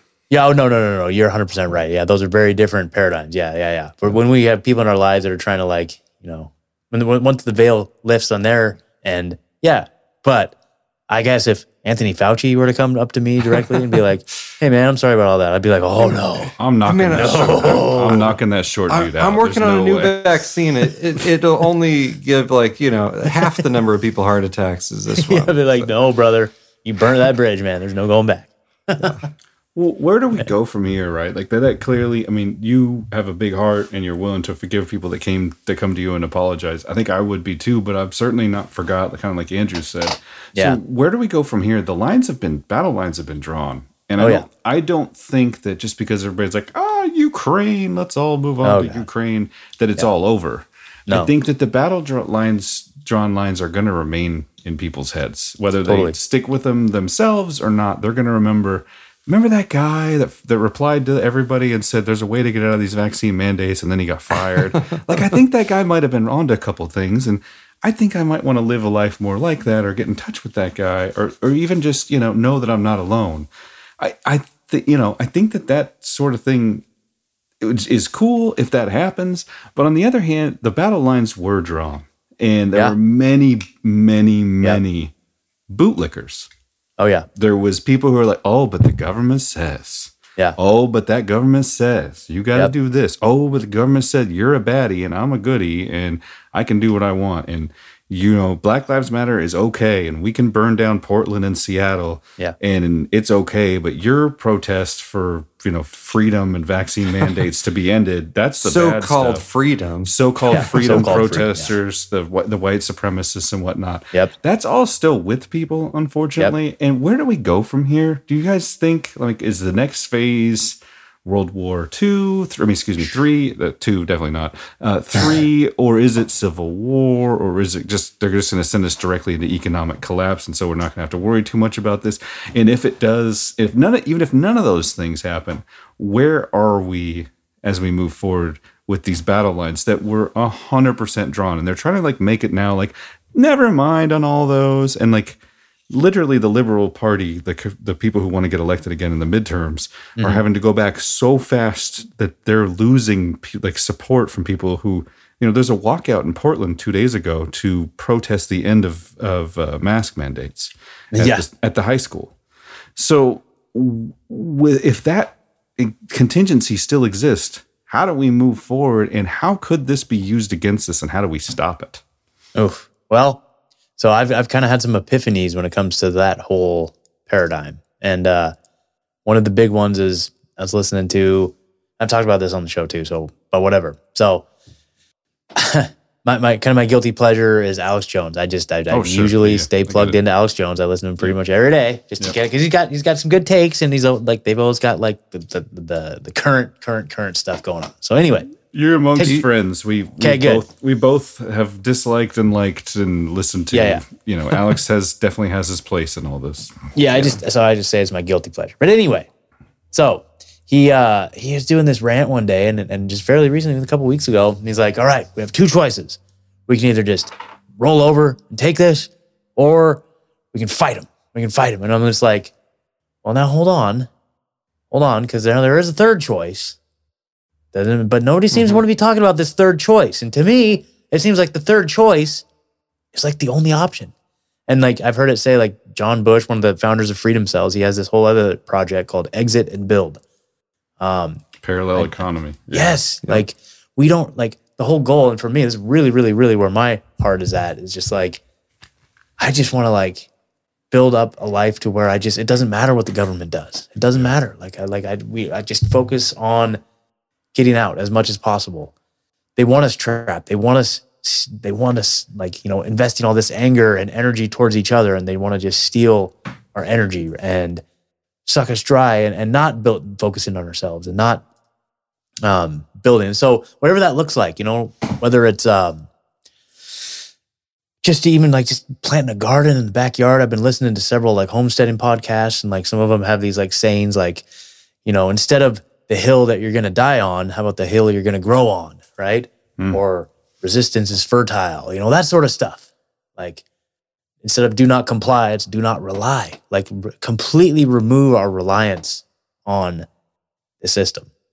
100%, as much as possible, which is hard to do because like this one homesteader guy, he's doing the deal full blown, and he's like, and I'm still like 70% reliant on the system. You know what I mean? Like I still have to get gas, and I still have to pay taxes for my business, and blah blah blah. But as much as we can. But he's living in Idaho, like doing the full blown homestead and business thing. You know what I mean? And it's like, but we can make that be our ideal and do as much as we can to work towards that. You know what I mean? Yeah. Yep. Yeah. And I feel that's really the only solution. Like we will never overthrow the government. We will never win in a hot civil war. Right. All of these things, like the people that are going to survive whatever's going to come are the people who invested the time now in building community and, gaining skills and just probably getting out of big Democrat run cities and all that. Mm-hmm. And it's kind of just like disheartening. I'm like, why don't they talk about it?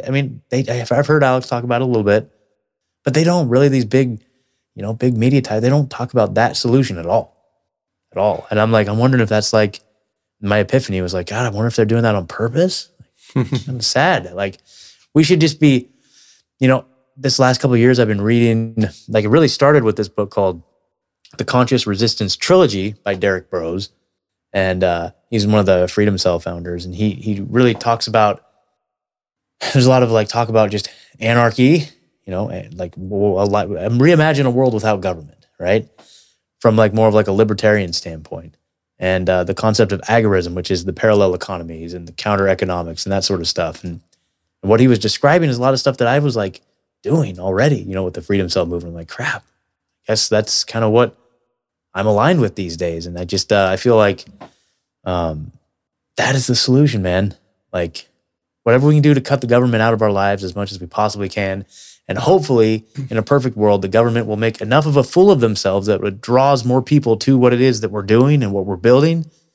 And the way, so in that book, that Derek Burrows book, it led me to another book called The New Libertarian Manifesto by a guy named Samuel Konkin. He goes by SEK the Third. And he does this cool thought experiment where he describes like an agorist society, like takes it back from like, imagine it's like mass adoption. Like the whole world is like this cool, like agorist society. And like the minority is like this little group that wants to hold on to like state-run government. You know what I mean? And he walks it backwards from, okay, that's the reality where the whole idea of agorism has been adopted by most of humanity. And then he walks it back to like the third stage where it was like, it was kind of like there was like a skirmish or something, you know what I mean? But he like walks it back to today. What can we do today? And it's really just starting like small groups of like 8 and just building community and just right. Growing your friend circle and then networking with the other group of 8 down the road, And yeah, choosing who you spend your time with, who you spend, stop spending money with companies that hate you. Yeah, exactly. It's a good first step. And, we've talked about it on our podcast for years, I always feel guilty paying taxes. It's like, well, what foreign countries are going to get bombed with these tax dollars. Totally. And they're not going to actually bomb a country. They're just going to send the money to that country. Like, they're not actually going to bomb it. They're just going to send like $8 billion to that country to let them bomb their own people. They're not going to. I mean, yeah, sure. Yeah. But totally. Yeah, this is, we're on the same track there. I did a Substack post that I'll plug on Ukraine war propaganda and the domestic war of terror that's coming there. Yep. And inspired, or you can say ripped off in part from Whitney Webb's article, and Ryan talking about that article of, the new Al-Qaeda. So they are building, when the government is saying things that just don't make any sense, we can't just totally laugh it off, right? It's because that's the agenda, that's what's being built. And it was kind of the same thing with Putin's about to invade. It's going to be a false flag and crisis actors, like just crazy stuff that got all of our attention. Because it's like, wait a second, up until 2 weeks ago, you said false flags and crisis actors didn't exist, and now you're like predicting it. Mm-hmm. But they're going to manipulate that and get everyone fired up over this Ukraine thing. And then, oh, by the way, those Ukrainians you were supporting, and they're a bunch of neo-Nazis. So you were supporting a neo-Nazi group. So if you decide to be, speak up against anything here, now you're a known supporter of neo-Nazis. So this is, it all boomerang back around, and it's focused, at least in our country, on us, and in Canada on the Canadians. The same thing. Like, just forget those trucker protests. Just worry about Ukraine now, and we'll have the president of Ukraine speaking to Parliament and to Congress and everything else. So that's where they want it to go. And you're 100% right. By creating a parallel economy and just a whole separate real life system, that's what we can do. We can't control foreign policy. We can't control economic policy. And the silver lining of the economic collapse is that's probably the only way that the world empire falls apart. Yeah. Right. I mean, it doesn't fall apart if the economy, if the petrodollar stays strong, then the wars continue. So yeah, honestly, wow. I mean, I've thought a lot about that too. Like the whole Anglo-American establishment, has got us into this mess the last 200 years. Good Lord. Like, I mean, they're not all American. There's a lot of English people. Well, that's the Anglo part, Tim. Yeah. That's what they call it, right? The Milners and the Cecil Rhodes all the way back. Like, all those crazy got us into this mess by lineage. Like, dude, like if that's what it takes to free human, I mean, I don't know. So we bring it all down and the Great Reset, but it doesn't. Here's what I hope. Okay, yeah, let's bring all this down, the imperialism, all the awfulness, the wars, exploitation, all that. They pull the Great Resource, but then we swoop in right at the last minute, just rim check them and then install our own. Beautiful utility, right? There you go. So we'll let them collapse it, and then we'll swoop in right then and build our own. There you go. Yeah, well, I mean, there is a certain amount of, and Alex Jones has talked about this for years, they are weakest when they try to really push forward. Like this is, and I think there is an element that it's still being run by a bunch of 80-year-olds that don't get that the internet changed everything. Yeah. And they don't get that, we do know you're lying. Like, just because you control what's on CBS, NBC, and ABC doesn't mean that everyone believes that anymore. And there's been much more sophisticated propaganda where they, try to get the alternative media to focus on certain things and to go in a certain direction, kind of just the reflexive, okay, we're not going to buy your story about Ukraine, so we're not going to support Ukraine, but we'll support Putin because now, if Putin's not the bad guy, he must be the good guy. that sort of control, kind of the really simplistic level of, well, you know it's a lie, but you're just believing a different lie instead. Mm-hmm. But I think I think it has changed where there is some hope, and it's not if we compare now to like early 9/11 truth days, like the number of people that are awake to at least some stuff is much, much greater. Yeah. Oh yeah. There's a lot of hope. And I feel like there's just this weird parallel emergence of both. Like the harder they push, the more people wake up. And it's like, it's this, the more evil or the more darkness that's being thrust upon the world, the more light and good that's being generated out of it. Maybe not necessarily even in response to it, but just concurrently. Like it's just like this influx of energy on both sides. It's just everywhere. Yeah. Yeah, it's like instead of being willing to pay a few extra bucks for gas to support a foreign war, I'd be willing to pay a few extra bucks for gas just to support some peace every once in a while. Absolutely. Hey, that's a great meme right there. Wow, it's awesome. Or a T-shirt. Like, I'll pay more for gas for some peace. Well, no bullets, no balls, dude. And that was one of my jokes too with this whole Ukraine thing. I was like, yes, dude, we can just get back to the good old days of just, being against the war. That's it. Like, this is great. Like I could do this all day long. Yes. This is our podcasting roots there. So yeah, for sure. Yeah. Heck yeah. Sweet, guys. Man. Well, and thanks for coming on the show, Scott. And My pleasure. if you're needing a break while you're passing through the Oklahoma territory, stop on by. We'll get you some barbecue out here, dude. I will probably take you up on that. Honestly. Yeah. Yeah, so we'll definitely stay in touch. So, man, I appreciate you guys having me on. This has been really cool, and I'm just following your guys' footsteps. So thank you for letting me know it's possible and encouraging me and letting me know that it's going to be worth it. And everybody I've talked to. In fact, I've even met a few people recently who are here from Tennessee. It's kind of a weird synchronicity. I've met like 3 or 4 people here in Oregon that like I saw a Tennessee license plate. Some guy that just started working at the shop and oh, you from Tennessee? He's like, so anyway, you know what I mean? Just like weird synchronicities, and every one of them's like, oh, you're gonna love it. It's awesome. So I'm encouraged. So definitely be excited, be encouraged.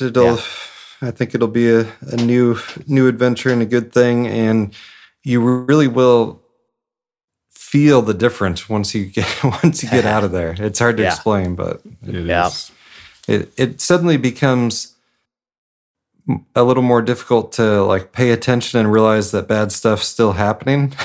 Other than like thinking that that's the only stuff going on. Yeah, totally. It's easier to live in your own world once you get out of there. It's it also encouraged me to talk to people like, oh yeah, you're gonna love getting out of there. You just got to get out of there. But Yep. So safe travels, and awesome. Let's keep in touch.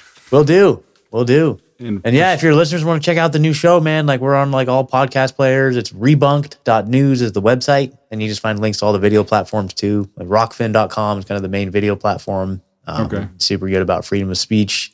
Do you do video podcasts? Or Yep. It's audio and video. Yep. Okay. Cool. Very cool. In fact, dude, I don't know. Did you see we were like Truthzilla was on InfoWars, a band.video, dude. Like we got a band.video channel. I was super stoked about that. So that was the hardest thing to walk away from. So I'm gonna try and build this new show up a little bit more before I have the nerve to reach back out to Rob Dew over there and be like, "Hey, man, I got this new show. You want to put this?" Yeah, well, I heard him on. You interviewed him on Truthzilla, so that was. Yeah, so I've got that connection, which is cool, but whatever. Yeah. But that was tough to walk away from. But you guys check out rebunk.news. We're on fire. We're cranking. We got some big guests. I'll tell you guys. So we got. I talked to Jamie Deluxe the other day. That's coming out probably tomorrow, maybe the next day. And then I got Richard Gage from Architects and Engineers for 9/11 Truth, or formerly Architects and Engineers for 9/11 Truth. Yeah. Yes, he is formerly from that. Yeah. He's coming on Thursday, and hopefully get that episode out within a few days. And going on with Ricky Verandis this week too. So nice from the Ripple Effect. So man, I'm excited. Good times. Good times. So well, keep up the good work, and we're looking forward to keeping tabs on you and on that journey. Yeah, we'll have to do this again soon, guys. I really appreciate it. Yeah, man. Thanks for coming on. And if you ever I'll shoot you a email or text or whatever. Cool. If you ever want to just chat about stuff. Awesome, man. That's perfect. I love it. All right. All right, guys. Well, thank you so much. A copy of this podcast, as well as links to each story covered, are available at revelationsradionews.com. To contact Andrew and Tim or to support Revelations Radio News, please visit revelationsradionews.com and click on the Contact tab or Support tab. Please check out the other podcasts at revelationsradionetwork.com, and thank you for your support of this podcast. Don't you say